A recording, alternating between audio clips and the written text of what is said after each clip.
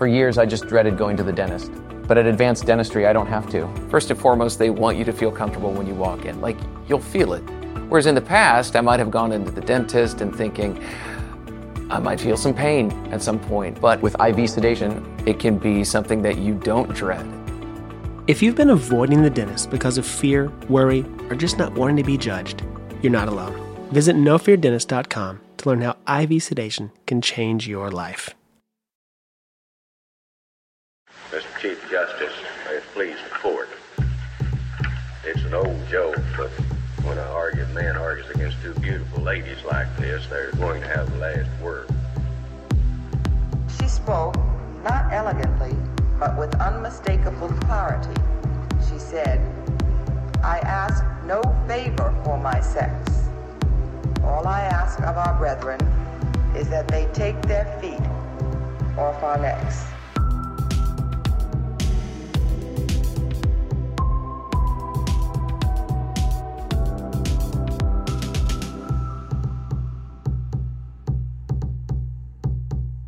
Hello, and welcome back to Strict Scrutiny, your podcast about the Supreme Court's rapid evisceration of government and society as we know it. Today, we're going to be focused on the government part, though. We're your hosts for today. I'm Leah Littman. And I'm Kate Shaw. Melissa Murray is away again this week, but don't worry, she'll be back with us soon. As our last episode indicated, things at the Supreme Court kind of ground to a halt and were completely taken over by the leaked draft majority opinion in Dobbs versus Jackson Women's Health Organization. Now, as of this week, that's no longer the case, or at least no longer completely the case. The court released two opinions in argued cases, two pretty major cases, last week, and we're going to cover those opinions as well as a notable grant. And then we have what appears to be a coordinated communication strategy by some members of the court. And let's just say that strategy does not involve the justices keeping their heads down, letting the marshal investigate, and doing the people's business. That is emphatically not the strategy, but we will get there later in today's episode. So the two opinions that we got this week felt a little bit like, hey, let's slip some bad boys in there while everyone is focused on Dobbs, at least to me. You know, they're not the biggest cases in that they're not likely to seize headlines, but they're extremely important opinions that very much warrant our attention. But I mean, I'm getting ahead of things, so why don't we just dive into the opinions now? Okay, perfect. So the first opinion that we got is in a case called FEC versus Ted Cruz, an important campaign finance case. When we previewed the case, we were lucky enough to be joined by FEC Commissioner Alan Weintraub, and Commissioner Weintraub was kind enough to agree to come back on the show to debrief the opinion. So Commissioner Weintraub, welcome back to Strict Scrutiny. We are delighted to have you, though not delighted at the occasion for your visit. Well, it is always a pleasure to speak with you, ladies. Now, no surprise, since the Roberts Court hates campaign finance regulation almost as much as they hate abortion, the court invalidated the portion of the campaign finance law, BICRA, at issue in the case. The opinion was 6-3. The Chief Justice Roberts, wrote the opinion. Justice Kagan wrote the dissent, and we will get to that. Just as a reminder, Commissioner Weintraub, what's the rule that Senator Cruz was arguing was an intolerable encroachment on his First Amendment rights? The rule, it's actually... they could only challenge the statute, although an FEC rule was mentioned in the opinion. But the statute prohibited candidates from repaying themselves more than $250,000 in money that was raised after the election. So if a candidate loans himself money to run, loans his campaign money, he can repay himself $250,000. But if he loans more than $250,000, he has to pay that back with pre-election funds. And the point of this, from the perspective of Congress, is that once you've won the election, you're in a slightly different status vis-a-vis your donors. They are no longer funding your campaign message. They are now just putting money back in your pocket that you had loaned to your campaign. And that, Congress thought, presented a particular risk of corruption.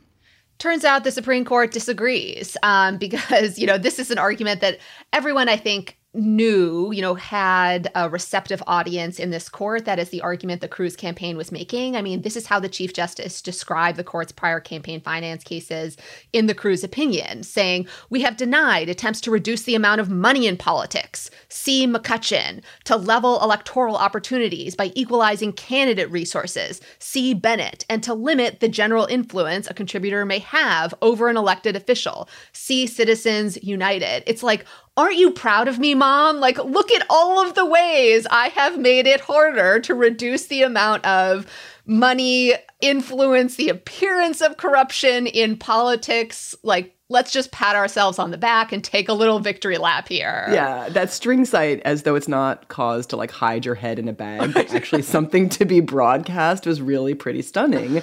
But it certainly establishes that this opinion is of a piece with those earlier cases, which is just like the Roberts Court, and Roberts in particular, has never met, with one exception involving a campaign finance regulation applicable to state judicial candidates. With that one exception, the court has never met a campaign finance regulation that it approves of on First Amendment grounds. So we knew we would be here. We just didn't know exactly what route we would take. Well, but the good news is they did not take the opportunity to strike down the rest of the Bipartisan Campaign Reform Act, which, even though it was not at all at issue in this case, some people were advocating that they just, go for it, YOLO.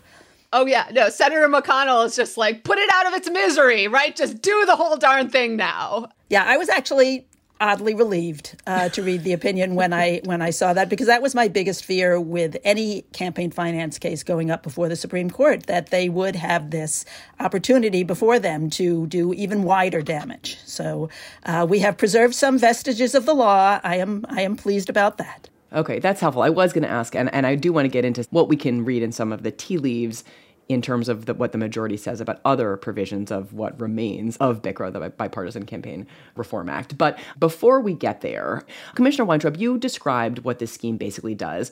Justice Kagan does the same in the opening to her dissent. And we thought we would actually just read that opening, because she both describes the statute and regulation that you alluded to and what they're designed to do. And I think she sort of brings to life what is animating Congress in passing this limitation. So let's just read that here. So here's what Kagan says. A candidate for public office extends a $500,000 loan to his campaign organization, hoping to recoup the amount from benefactors' post-election contributions. Once elected, he devotes himself assiduously to recovering the money. His personal bank account, after all, now has a gaping $500,000 hole. The politician solicits donations from wealthy individuals and corporate lobbyists, making clear that the money they give will go straight from the campaign to him as repayment for his loan. He's deeply grateful to those who help, as they know he will be, more grateful than for ordinary campaign contributions, which do not increase his personal wealth. And as they paid him, so he will pay them. In the coming months and years, they receive government benefits, maybe favorable legislation, maybe prized appointments, maybe lucrative contracts. The politician is happy. The donors are happy. The only loser is the public. It inevitably suffers from government corruption. So she sort of walks us through the logic animating, limiting the amount that this can happen, right? And we're saying limiting because that's what this does. There's no prohibition that's categorical on repayment. There's just a limit to the degree to which candidates who have become elected officials can solicit money that will then go directly into their pockets. And when she spells it out that way, the logic is unmistakably clear. So despite the unmistakable clarity of the logic, I think to my mind, to all of our minds, the court with a straight face disagrees with that proposition, right? So what is the reasoning the court offers, Commissioner Weintraub? Well, there is this bizarre disconnect between the world that the majority and the dissent seem to be living in. And I have to say, speaking as somebody with decades worth of experience looking at campaign finance issues, I live in the dissent's world, where money can have a corrupting influence, particularly money that goes directly into a candidate's pocket. But the majority seems to deny that the money actually is going into the candidate's pocket. They have this odd view where they say, well, the money originally came out of the candidate's pocket when he loaned it to the campaign, so you're just giving him back what he had before, ignoring the fact that it's no longer there. It's no longer in his pocket because he took it out of his pocket, and now the donors are the ones who are putting it back in his pocket. And that just does not compute at all for the majority. And I don't get it. And the dissent points out, like everybody in the world understands this except you guys. What is the matter with you guys? Yeah, that bit was really astonishing. The idea that if you forgive a loan, you're not making someone richer. I mean, have these people never had loans before? Do they not understand how they work? And also, as Justice Kagan said, you allow the candidate to turn a tidy profit because you can make the loan and charge interest. And it's just that bit was astonishing. But I think more broadly, the majority opinion basically insists, well, this isn't an anti-corruption statute, just based on like a mind-bendingly narrow definition about what corruption is. And this is very much in keeping with the opinions that the majority proudly, cited Citizens United and McCutcheon, basically saying like, we greet the assertion of an anti-corruption interest here with a measure of skepticism. What are they saying? Like, what is the court's take on like what corruption is and why this statute doesn't have to deal with anti-corruption? Well, this is another place where the majority is just living in a world that I don't recognize, because democracy, according to the majority, is enhanced by this kind of favor trading. It is a feature. They explicitly say it is a feature. They don't say it's not a bug, but that is the implication. It is a feature of democracy, one that the majority celebrates, that people can get access and influence in return for money. Isn't that great? That is a cornerstone of democracy. You're asking me to explain the majority's rationale, and this may be beyond me. Yeah, we can offer a couple of excerpts, but I think we too will struggle to actually make it cohere because it really feels disconnected from reality. But the court does basically say, look, the provision burdens First Amendment rights, right? As the court always says in these campaign finance cases, right? It reaches for, this kind of hollow invocation of the proposition that the First Amendment has its fullest and most urgent application to campaigns for office, and that debate on public issues should be uninhibited and robust and wide open. And I don't think anyone disagrees with those propositions in general terms, but then to suggest that those values are advanced by allowing unlimited repayment of personal loans to campaigns, I think is where the profound disconnect After the election. After the election has already occurred, and right, so they're not even candidates anymore. They're the victors. As Kagan, I think, notes very effectively, one of many very effective points she makes, nothing purports to limit what candidates can do in terms of self-funding their campaigns, right? So this kind of suggestion that there is actually a limitation on the amount of speech that candidates can themselves fund is simply not borne out by the way the statute works. Right. And you're also not restricting the amount that anyone else can give to a campaign, right? They can give all they want. This statute has nothing to do with this. All you are doing is limiting their ability to give money directly to the candidate to pay back a loan. Like, that's the only restriction. They can give to the campaign, the candidate can give to themselves, and still the court says, well, this like burdens First Amendment rights because it makes it harder to raise money after an election in a way that will affect the ability to like pay back this particular person. It burdens core political speech, according to the majority. Again, equating, as it has on many, many occasions, money with speech, which, some people think there actually is a difference. So maybe let's pivot now to what this opinion signals potentially about the fate of other provisions of what remains of the federal campaign finance law. So the majority says somewhat dismissively, to the extent that there are general anti-corruption interests here, look, like the law limits the amount that individuals can contribute to campaigns, and that in and of itself is sort of enough to advance these anti-corruption interests. And Kagan seems pretty concerned. So in dissent, she basically says the majority's argument focuses not on the restriction that Section 304 actually imposes, but on the indirect effects the provision might have. But every contribution regulation has some kind of indirect effect on electoral speech. Consider a standard contribution ceiling, like the federal $2,900 cap, right? Like that's the limit right now that you can donate directly to a campaign, both in the primary and in the general election. Kagan says that limit makes raising money harder, and so it predictably gives a campaign less money to spend. By the majority's logic, that downstream effect would mean the contribution cap imposes a significant First Amendment burden. But as noted above, we've always held to the contrary. Okay, did this make you nervous, Commissioner Weintraub, right? Contribution limits are one of the last remaining pillars of BICRA, along obviously with disclosure, which your agency is responsible for overseeing. But is Kagan highlighting the vulnerability of those limits on the majority's own logic a risky strategy, or is any vulnerability already baked in at this point, and so she's right to kind of just highlight it and sound the alarm? Well, I think in this case and in others that we have seen recently and that we anticipate, you have to worry about the downstream effects and what's coming next, particularly when the court writes with such bold words.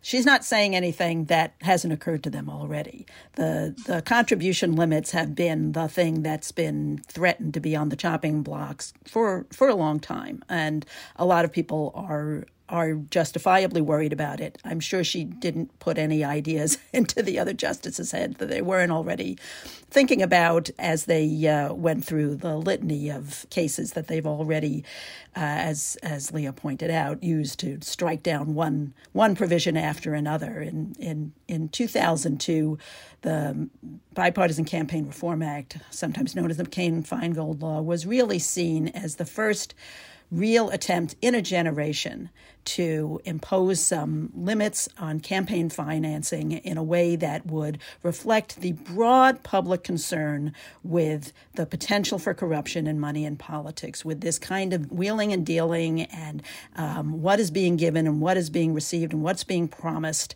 in return for all of this money that's being raised. Because, which, by the way, in the last election was in the vicinity of $14 billion, for which was literally double what was raised and spent in the preceding presidential election in 2016. We've never seen an increase like that. It literally doubled, and who knows how much will be spent in 2024.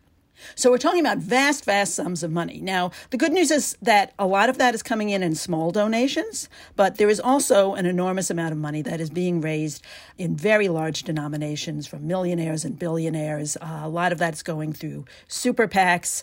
You know, one of the side issues not raised here, but perhaps suggested by their reference to Citizens United, is that one of the issues going on the side of this decision, when we talk about okay, they preserve the contribution limits, but in Citizens United, they opened the door to these super PACs. And the way that these super PACs have evolved is causing a lot of people to feel like the contribution limits have been largely eviscerated anyway because of all the interconnections that have been allowed to flourish between the super PACs and the principal campaign committees. And I have to say that is partially on us, on the FEC, because in the 12 years since Citizens United and since super PACs have really come to play such an enormous role in our politics, I have not been able to persuade my colleagues to undertake any rulemakings to address super PACs at all, in any way, shape, or form. And one of the aspects that I am currently very concerned about,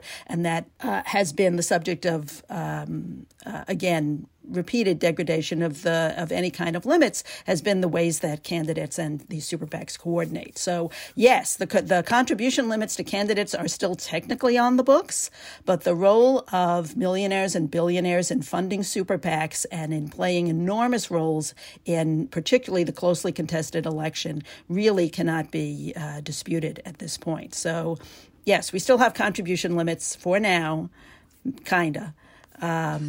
And I guess that is something to be happy about on this bright, sunny day. We can be happy for the sunshine and contribution limits still existing. No, but it's such a great point. And I think that the critique that you just offered is one that I have heard actually made in a fairly kind of cross-ideological way, which is that it is actually, I have heard Democrats and progressives make the point as well that actually with the contribution limits at this point, in a world in which so much outside money is raised and spent on elections, actually are a kind of problematic vestige of a different kind of campaign finance scheme, and it would be better if more money went directly into candidate coffers rather than to these outside forces in some marginal way. Now, I don't actually agree with that proposition, but I do think that it's one that I've heard voiced quite a bit. But for the moment, symbolically and practically, it is both important that these contribution limits, I think, remain. But also, it does feel to me like some of the kind of Roberts breadcrumbs in this, well, I don't know if they're breadcrumbs exactly, but it has the feel, some of the discussion of the contribution limits has the feel of like the first step in this deregulatory two-step that the court often uses in these kind of law of democracy, not just campaign finance cases. Don't worry, we're not going to adjudicate challenges to partisan gerrymanders, but these independent commissions are out there, and like, who knows what the court is going to do with independent commissions. Yes, we're going to strike down the coverage formula in the Voting Rights Act. Don't worry, Section 2 is out there, but then we're going to eviscerate Section 2 in Brnovich. It does feel like contribution limits are out there, so don't worry, we don't need this repayment limitation, and then who knows what happens with contribution limits. So I think that it is a two-step that is now all too familiar in this area of law, and it feels like that's where this is headed. But the calculus, as you just walked through so effectively, Commissioner, is somewhat complicated because Citizens United has so totally changed the finance landscape. And of course, Citizens United was a case that was not a two-step at all. That was one where they reached out and seized an issue that wasn't even before the court in order to overturn, in some respects, decades worth of precedents. So it was about 100 years worth of precedents that they overturned in Citizens United on direct corporate spending. So they have sometimes been very bold, and sometimes I wouldn't quite call it a two-step in this area. It's got to be at least a six-step in terms of the just steady whittling away of one provision after another, so that what was seen as this landmark law in 2002 to address the potential for corrupting money in politics there's now very little left of it. And one of the, I think, other aspects of this opinion that has broader implications or parallels with the court's law of democracy cases is the level of scrutiny that the court applied to the government's justifications for the statute. So we mentioned in the opening and explaining what the statute does, it's designed to reduce corruption, the ability of people to give money that goes directly into a candidate's pockets. And the court said the government is unable to identify a single case of quid pro quo corruption in this context. Basically, you can't identify a specific example of that. So minimizing the risk of it or reducing the appearance of corruption just doesn't cut it. And I think that was notable. Like, this is something we pointed out last term when the court decided, Bonta, where again, the court faulted California for not being able to come up with like a specific example about where their regulation was actually needed in a particular case. And they're doing the same thing here. But that's like a pretty different level of scrutiny that the court applies in like other law of democracy cases, like say voting rights. No, I absolutely agree with that. The court has substituted its own judgment for that of not only the record in this case, but the lived experience of members of Congress who are, in fact, practicing politicians, who do raise funds and know a little something about what goes on behind closed doors when those funds are being raised. This demand for the example of the quid pro quo corruption, that kind of a conversation is not going to take place out loud in front of a crowd. It's going to be a very private conversation, and perhaps a little bit of implication will be involved. It might not be a direct, I will give you this bag of money if you will then do this thing for me. It's probably going to be a little bit more subtle than that. But there are obviously going to be problems in acquiring proof of that kind of a transaction. But the court nevertheless substituted its own judgment for, as I said, the lived experience of members of Congress who know how this world works, perhaps better than members of the judiciary do, none of whom at the moment have any political experience. It is not a surprise that the court took a turn toward the deregulatory after Sandra Day O'Connor, the last practicing politician who was on the court, left the court. She had that feel for what this world is like, and I don't think any of these justices really do. And they do require an extraordinarily high level of proof in order to justify any kind of limit on money in politics, which they do not seem to require in the voting context, as Leah pointed out. There, the hypothetical and at this point completely unproven myth about voter fraud was enough for the court to justify saying that state legislatures could, of course, impose restrictions that would make it harder for people to vote. The core of democracy for this court appears to be this transactional spending of money and getting influence and access with politicians, and not the actual act of citizens voting. Yeah. And I think that is also important to situate this case inside the larger debate we are having right now about, well, in the context of Roe, like, we're just returning a right to the democratic process crowd. Sherilyn Ifill had a wonderful piece in the New York Review of Books about how Justice Alito's statement that, like, you have political power, ladies, and just use the democratic processes, rang a little hollow, given how the court has dismantled protections against voter discrimination and voter suppression in Shelby County, Brnovich, and quite possibly Merrill versus Milligan, the districting case that the court is set to hear next term. Again, just based on this entirely unfounded speculation that voter fraud might exist, and it uses that to say, and states can enact restrictive voting laws. And Justice Kagan's dissent, I think, made this point in several places. You read in the opening, Kate, where she said the only loser is the public. It inevitably suffers from government corruption. And then in the closer of her dissent, she says democracy works only if people have faith in those who govern, and the people cannot have faith in representatives who trade official acts for financial gain. She says, in discarding the statute, the court fuels non-public serving, self-interested governance. It injures the integrity, both actual and apparent, of the political process. And then the intro was this like angry but still resigned note where she says, in allowing those payments to go forward unrestrained, today's decision can only bring this country's political system into further disrepute. And it's sad to think about. It was sad to read and to, again, like, acknowledge how this case is happening together with all of the others that have made our system like so skewed and unrepresentative. And it is a hugely serious problem. We are really undergoing a crisis of trust in government, trust in democracy. And as Justice Kagan said, the system can't hold if people don't trust it. We are living in a world where I think a third of the population is convinced that the last election was fraudulent, although there is no evidence to back that up. Multiple lawsuits tried to assert those claims, and they pretty much all got tossed out of court. The lack of evidence just doesn't seem to matter.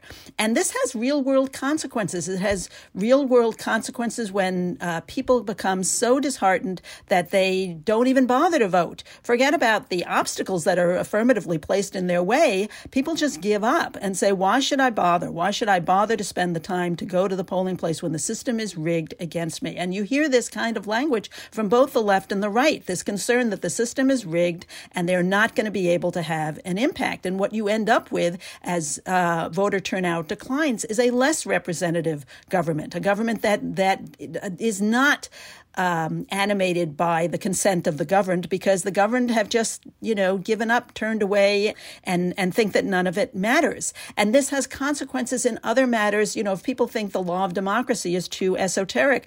I was reading just the other day that in Australia, they had 1/10 of the per capita deaths from COVID that we had in the United States. And one of the facts that people point to as to how they managed to keep it under control was that people trusted their government. They trusted it to do the right thing. And when the government said, we have to do this to keep ourselves safe, they said, okay, we're in, we're going to do that.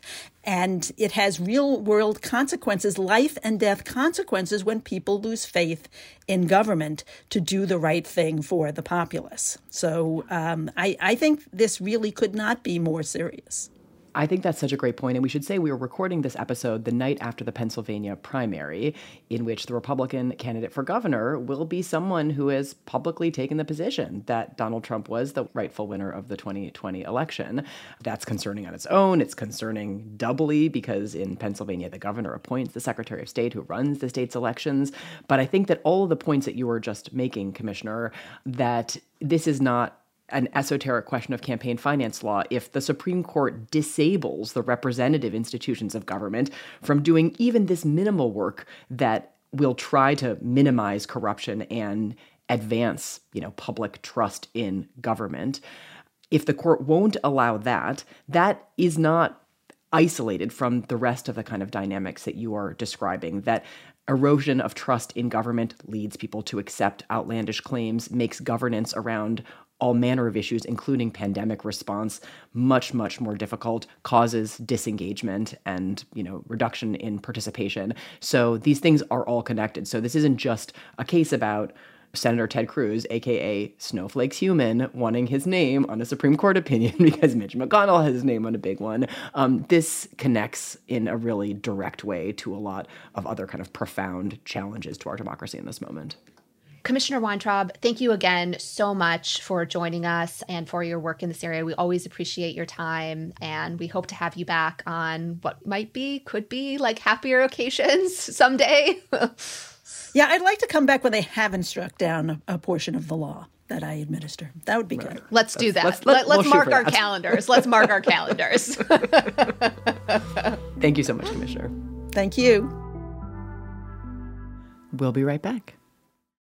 Sofas, recliners, love seats, everything is better in leather. Discover the new leather collection at Ashley, where bold meets durable. And, wait a minute, who's been finger painting on the couch again? That's okay, leather is easy to clean. The new leather collection at Ashley is built with the durability you need for the whole family. Yes, pets too. Luxury is meant to be livable. Shop chairs starting at $499.99 and sofas at $599.99. Ashley, for the love of home.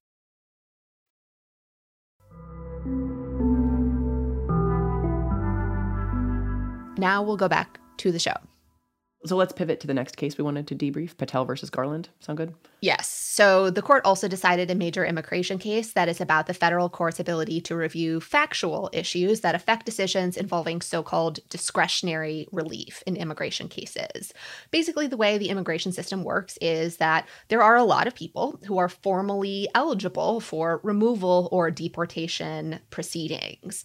But federal law authorizes the Attorney General to grant various forms of relief from removal or deportation, like something called cancellation of removal or withholding of removal. And there are many other forms of relief available to people who might be, again, formally by law eligible for removal or exclusion. So those forms of relief are available to different groups of people, like people who have citizen children or people for whom removal would be a substantial hardship. And the forms of relief are not available to other groups of people. They're not available, for example, to people with certain criminal convictions or who pose a national security threat. So the question in this case is, what if an immigration judge makes a factual mistake, like just messes up the facts, and uses that factual mistake to deny you discretionary relief? Can a federal court review that factual determination? Here, the federal government, that is the Biden administration, and the immigrant agreed that the answer is yes, a federal court can review that clear factual error. And the 11th Circuit said no. So the court appointed an amicus to defend the position that federal courts lack the authority to review these kinds of factual determinations. And by a 5-4 vote, the Supreme Court said federal courts may not review any factual determinations that relate to a denial of discretionary relief. That is, sided with the 11th Circuit and the amicus, and against the position of both the immigrant here and the federal government. Justice Barrett wrote the majority opinion. Justice Gorsuch wrote the dissent, which was joined by the 3 Democratic appointees. Here's how Justice Gorsuch described the issue in that dissent. Quote, "Today, the court holds that a federal bureaucracy can make an obvious factual error, one that will result in an individual's removal from this country, and nothing can be done about it. No court may even hear the case. It is a bold claim promising dire consequences for countless lawful immigrants, and it is such an unlikely assertion of raw administrative power that not even the agency that allegedly erred, nor any other arm of the executive branch, endorses it." So in order to make clear again, like how this plays out, I think it's helpful to understand the facts of this case. So the petitioner here, the immigrant, Mr. Patel, has lived in the United States for nearly 3 decades. He and his wife have 3 sons, one who is already a United States citizen, and 2 of whom are lawful permanent residents and spouses of United States citizens. Mr. Patel entered the country illegally when he was quite young, but in 2007, he applied for an adjustment of his immigration status to that of a lawful permanent resident. That's what we commonly know as having a green card. But green cards are discretionary. So a few months after Mr. Patel filed the application for his green card, he sought to renew his Georgia driver's license. There was a question on the application, "Are you a U.S. citizen?" And he checked yes. But that was an error. Georgia charged him with willfully falsifying his driver's license application, but they dropped the charges. They decided not to prosecute after concluding they lacked sufficient evidence to prove a crime.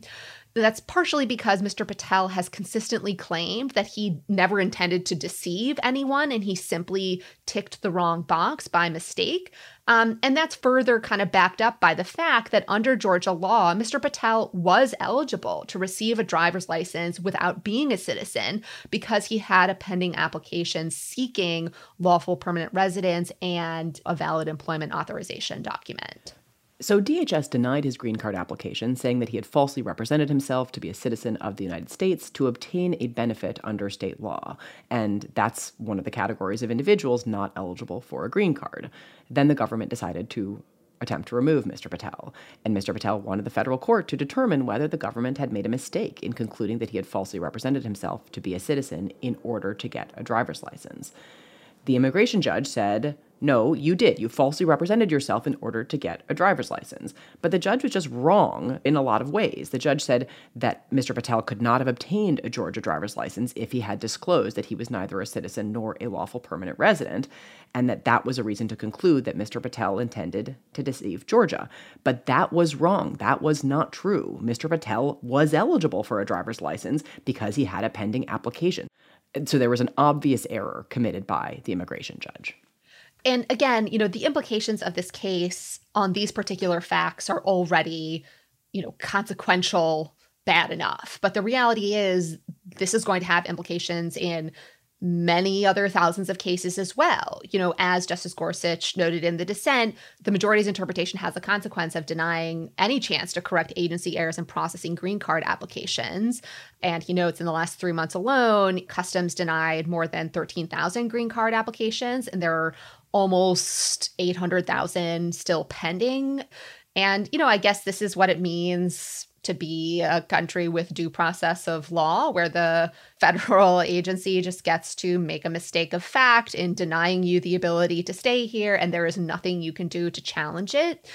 In addition to just, again, like that bleakness, this opinion, again, brought home to me just how bleak the state of affairs is. I mean, the progressives, the immigrant, they won Gorsuch. They got his vote in an immigration case and still lost. And they lost to a position that even the federal government wasn't pressing. And it's just so bleak.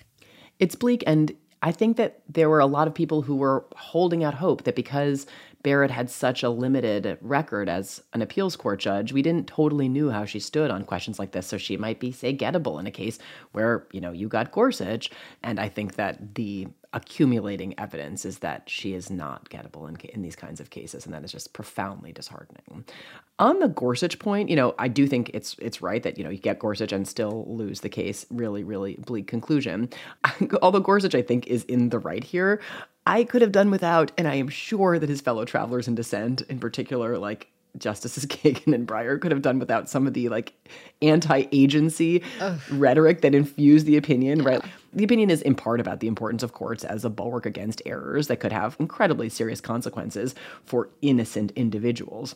But also, he cannot resist taking swipes at mistakes by foolish bureaucrats that wise courts should be able to correct, and the importance of checking raw administrative power. So I presume that the others in dissent had to just bite their tongues and join those portions of the opinion, but I am sure it was painful. I'm imagining Elena Kagan sitting in her chambers, holding her nose, taking 2 shots of vodka and being like, join me, Neil. I'll do this, but because obviously you don't have a lot of negotiating room and negotiating power. And so you just do it, but oh, yikes. But it's so aggressive that I almost feel like he was doing it on purpose because he knows that he's not going to lose their votes. And also it's late in the term.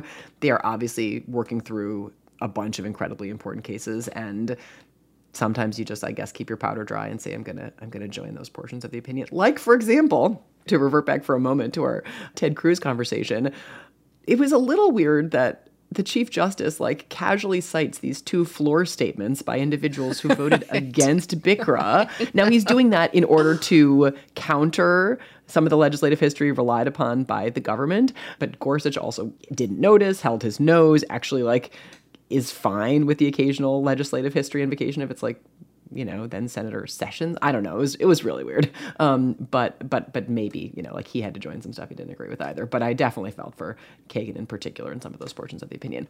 One other point I wanted to make about the opinion is that it is just kind of such a puzzle to me how selective Gorsuch in particular is in his receptiveness to understanding the harm that government policy can visit upon people, right? He sees it here. He sees how arbitrary and unfair it is to potentially subject this couple who's been in the United States for decades to removal on the basis of this innocent mistake that was fundamentally misunderstood by an immigration official.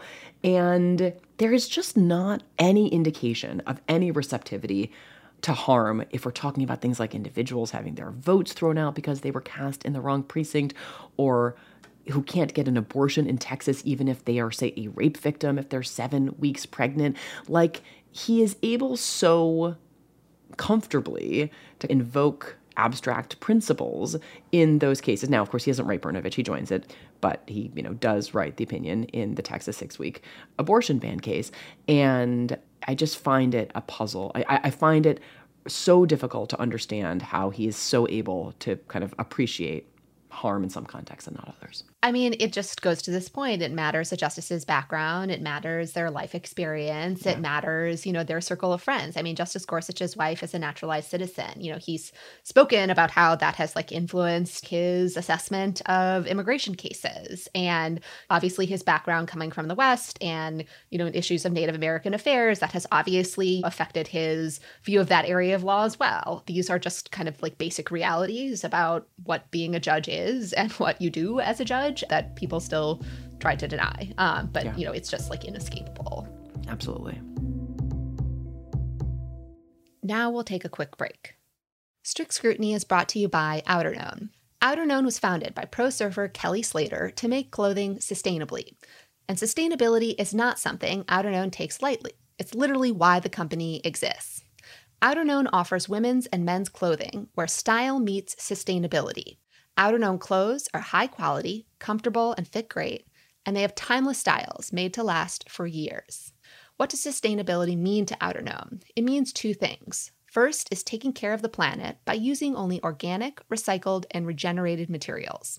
The second is taking care of the people who make their clothing by ensuring that they have safe working conditions and receive fair living wages. Outerknown's mission is to provide great clothes that don't harm the environment.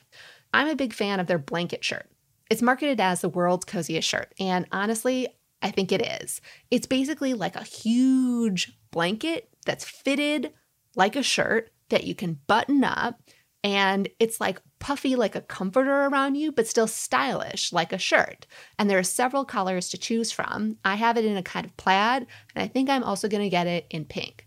They also have a lot of really cute cashmere, as well as jumpsuits, and who doesn't love a jumpsuit?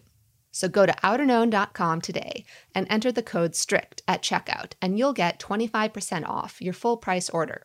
That's outerknown.com, outerknown.com. And remember to use the code STRICT at checkout for 25% off. Check them out today, outerknown.com, and don't forget promo code STRICT for 25% off. Promo code STRICT. Strict Scrutiny is brought to you by Beam Organics. Did you know that poor sleep can cause mood issues, poor mental health, and lower productivity? And that sleeping less than 6 to 7 hours per night is linked to reduced white blood cell count? White blood cells are the ones that protect our body against illness and diseases, fighting viruses, bacteria, and more. Not many people realize this, but having a consistent nighttime routine is so important. A better tomorrow starts tonight.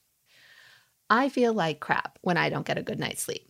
Whenever that happens, the next day, I basically can only function until noon, and then I start consuming copious amounts of sugar or cheese just to get myself through the day. And then I just usually end up feeling even crappier. That's where Beam Dream can come in to help. Beam is the world's most innovative functional wellness brand with unique products for everything from sleep to recovery. And today, podcast listeners get a special discount available for Beam's sleep product, Dream Powder, their best-selling healthy hot cocoa. It contains natural sleep-promoting premium ingredients, it's triple lab tested, there's no THC, and you wake up refreshed. 98% of people surveyed fall asleep faster when taking Beam Dream, and 99% of people experience better sleep quality. You just mix Beam Dream into hot water or milk, stir, and enjoy before bedtime. Because I'm a crunchy hippie, I steam a little oat milk, and I pour the steamed oat milk into my Beam Dream, and I curl up as I'm getting ready for bed, so I know I can get a good night's sleep. And I do. I sleep well, I wake up the next day feeling rested, and I'm ready to go. And I can make it through the whole day without consuming excessive amounts of chocolate or cheese. Don't love it? Get your money back, guaranteed. For a limited time, get up to 35% off when you go to shopbeam.com/strict and use the code STRICT at checkout. That's shopbeam.com/strict and use code STRICT for up to 35% off.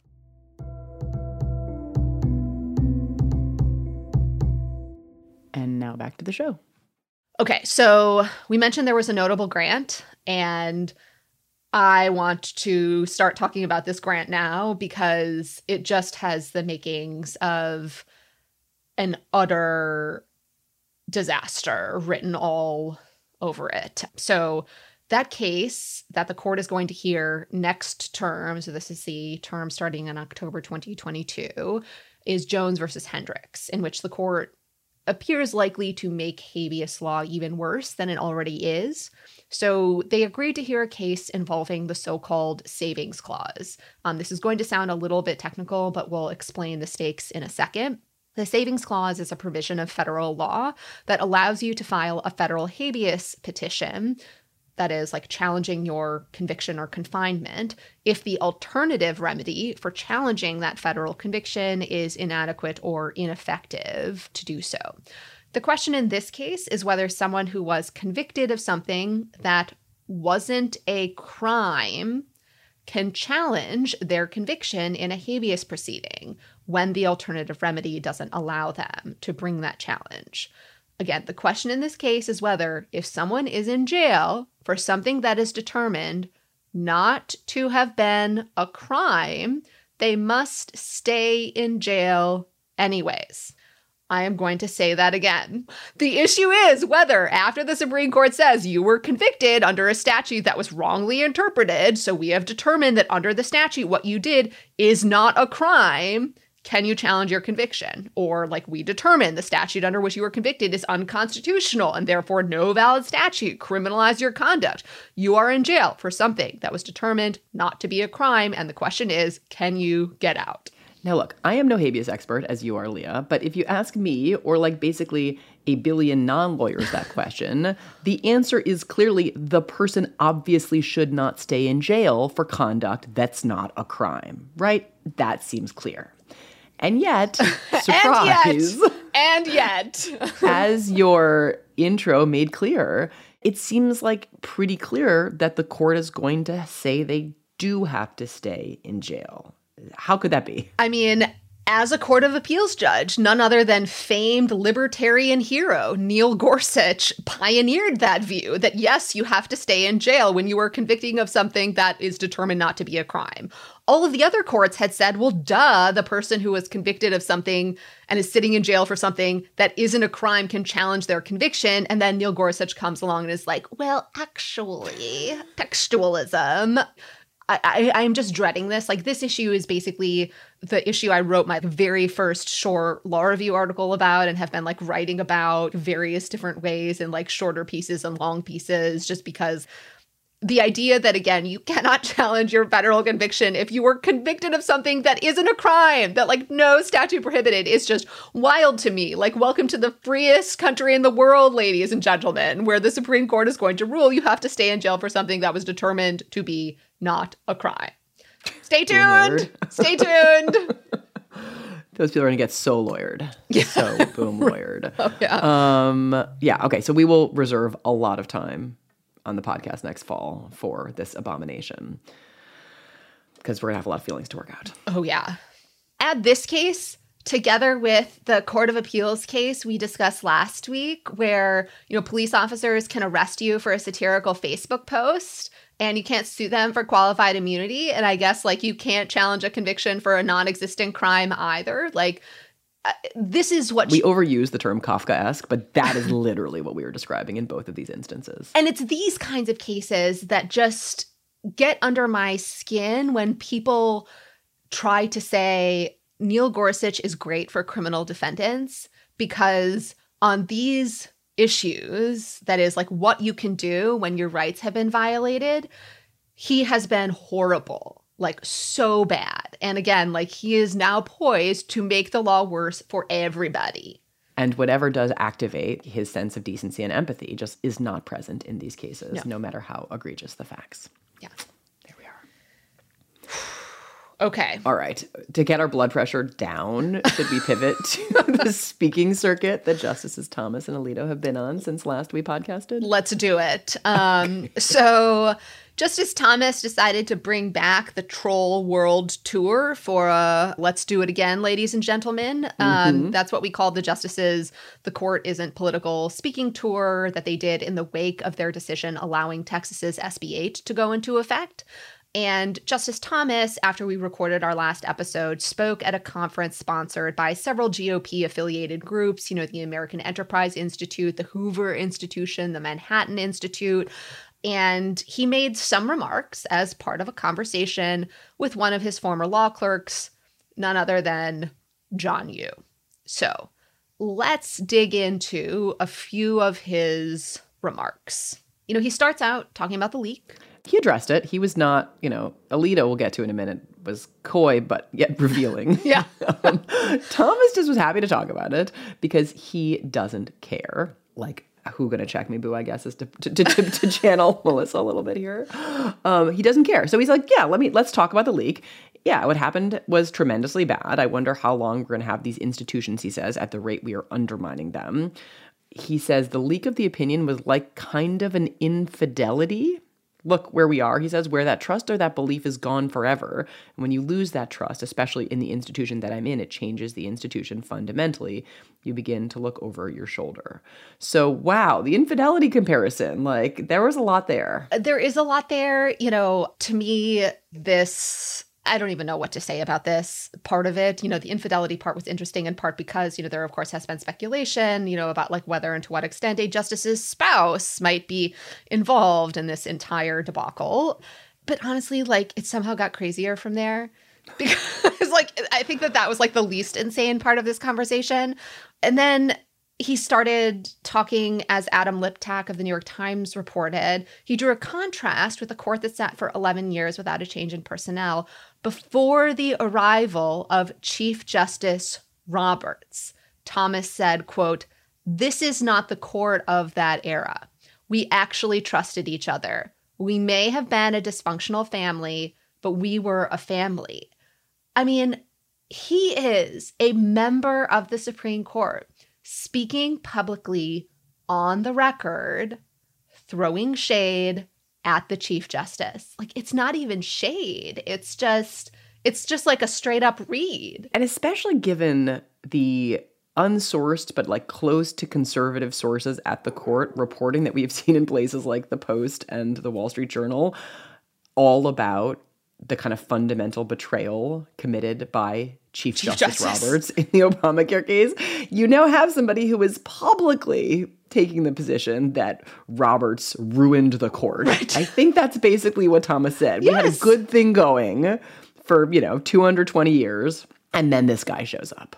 I think that's basically what he said. I could not believe he did that publicly. I couldn't believe it either. I mean, again, the previous leaks were people close to the conservative justices have been saying there is a price to be paid for what the Chief Justice did. And now Justice Thomas is just coming out and saying, that guy sucks. The Chief Justice, I hate him. And it's It has gotten ugly in there. It's so yeah. obvious. Every time you see any of these glimpses, it's just like, I cannot imagine what is happening inside the walls of One First Tree right now. Yeah. And he addressed as well, because, again, he was Why happy not? to talk about Why anything. not? Why not?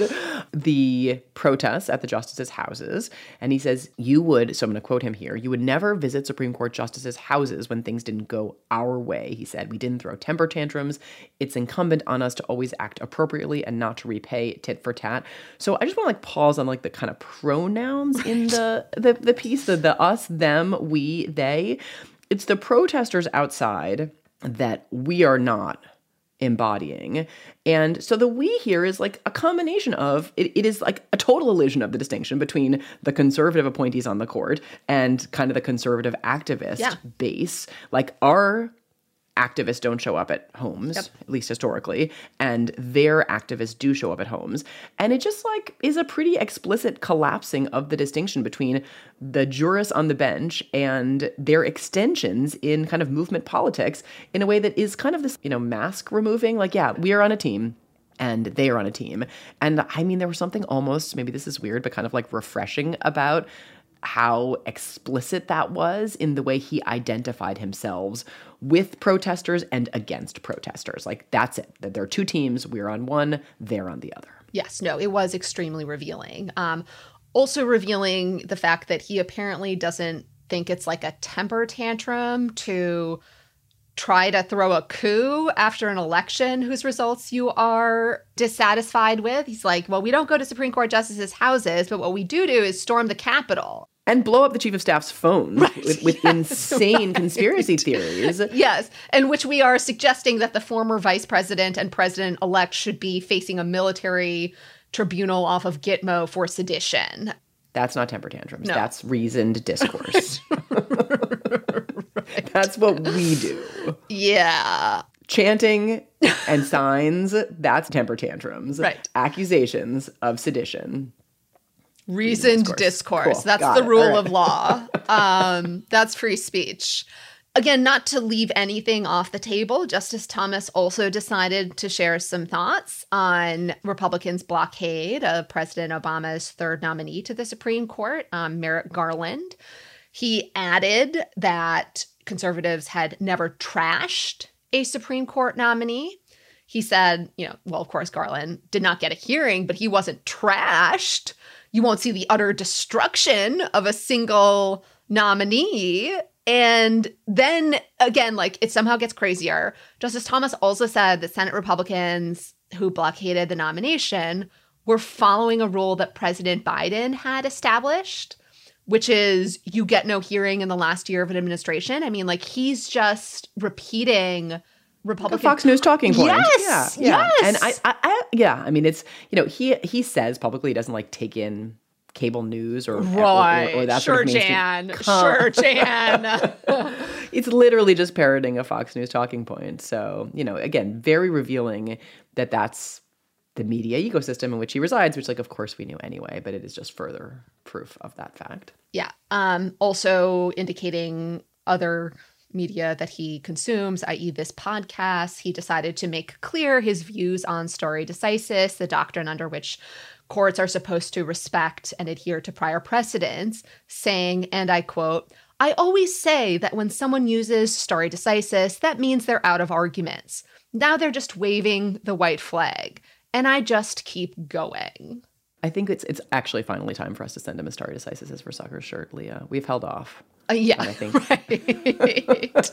No, to be honest, it was a little bit like us-them protester talk to me, because it's just stare decisis is not the only thing that separates what judges do from what politicians do, but it's one thing that distinguishes them. And for him to say that's not a thing that guides us, all we are doing is just enacting our preferences into law. And again, we don't need at this point, because, when you have the votes, you can do anything, to pretend otherwise. So he just kind of said it. Yeah. He also took some shots at the press. We actually have a clip of this statement, so we'll just play that clip here. One of the things I say in response to the media is when they talk about, or especially early on, about the way I did my job, I said, I will absolutely leave the court when I do my job as poorly as you do yours. And that was meant as a compliment, really. And that's Justice Thomas, ladies and gentlemen. Ladies and gentlemen, the aristocrats. I mean, like, it was quite the show. Quite the show. Justice Alito returned somewhat to the speaking circuit after turning tail and opting in the immediate wake of the leak not to attend the Fifth Circuit conference. So he's back. He's showing his face. He's showing his youthful visage, this time to a group of people at the Antonin Scalia Law School at George Mason. He took some questions from the audience, I am sure pre-screened, right? One of them did seek to kind of elicit some comment on the dynamics inside the court right now. So the question was, I think it would be helpful for all of us to hear personally, are you all doing okay in these very challenging times? This at least is how the question was reported by Bob Barnes at the Washington Post. Alito seems to have taken this moment to really introspect a little bit on what's happening inside the court. And he said, and again, we don't have video or audio of this, so I don't exactly know the tone in which it was delivered, but he responded by saying, this is a subject I told myself I wasn't going to talk about today regarding, given all the circumstances. Okay. So then he pauses, and then he says, the court right now, we had our conference this morning, we're doing our work, we're taking new cases, we're headed toward the end of the term, which is always a frenetic time as we get our opinions out. So warm, so reassuring.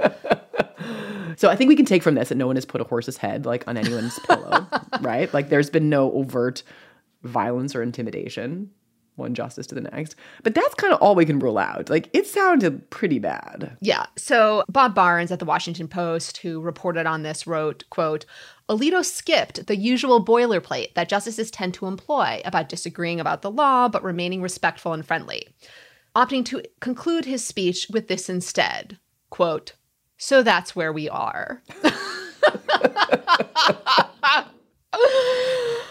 Oh, subtlety. The number of shots. Yeah, I mean, you referenced Justice Kagan taking shots to get through signing on to the Gorsuch opinion in the Patel case. The number of shots that I wonder whether they're all either taking or contemplating taking as they make it through these last few weeks of the term.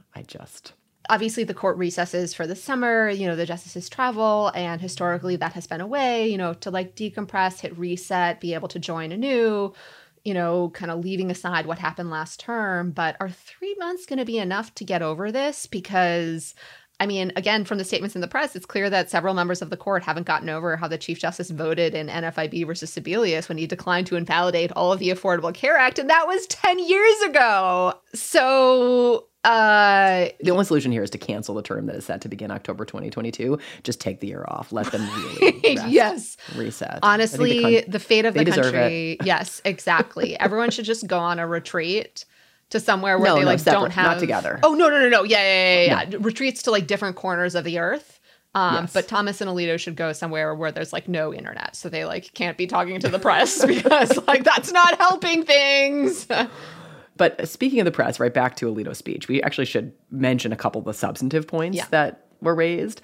I think the speech mostly focused on how the court's decision in Bostock was wrong and how Justice Scalia wouldn't have been with the majority. Remember, the opinions in the case, Gorsuch's majority, Alito's dissent, Kavanaugh's separate dissent, each tried to kind of claim the mantle of we are the rightful heir of Justice Scalia, we are doing the true and correct textualism.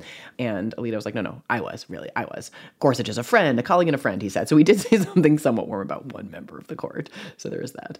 But the decision, he continued, was, in my view, indefensible. He basically used this opportunity to relitigate his unsuccessful dissenting position in the Bostock case, right, holding that the prohibition on sex discrimination in Title VII encompasses discrimination on the basis of sexual orientation and gender identity.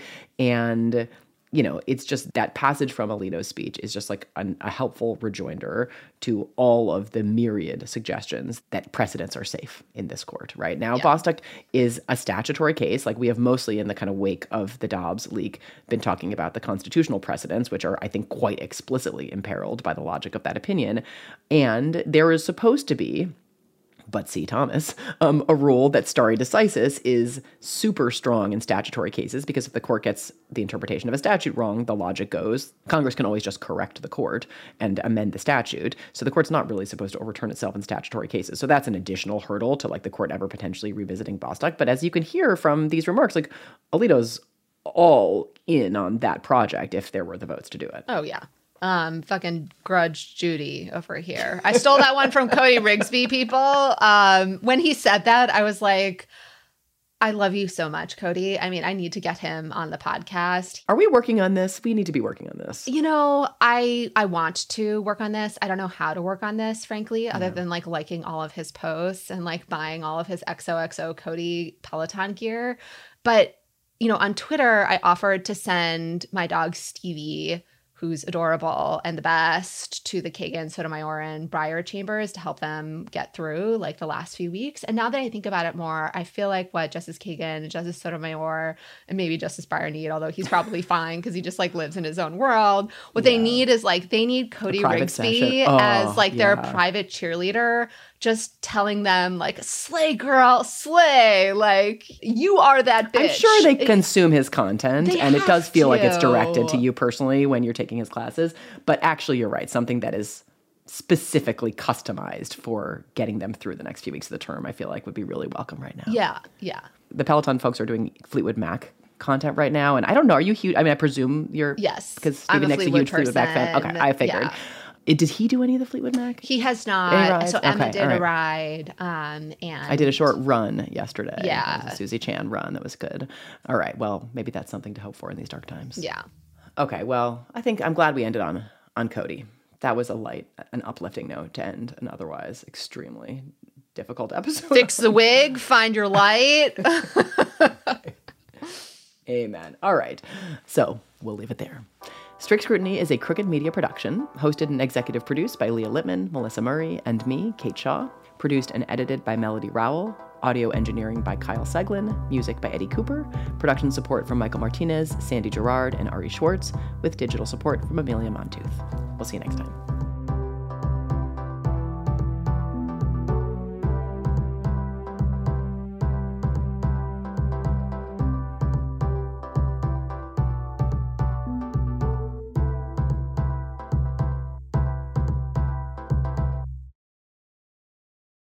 Ashley's Memorial Day sale is going on now. Shop our biggest selection of hot buys, cool deals, or shop limited time savings on new summer spaces. Plus, get 72-month special financing on select in-store mattress purchases made with your Ashley Advantage Synchrony credit card between May 14th and June 3rd. Whether you're redecorating indoors or rethinking your outdoor space, save big on this season's trending styles. Only at Ashley. Subject to credit approval. Minimum monthly payments required. No minimum purchase required. See store for details.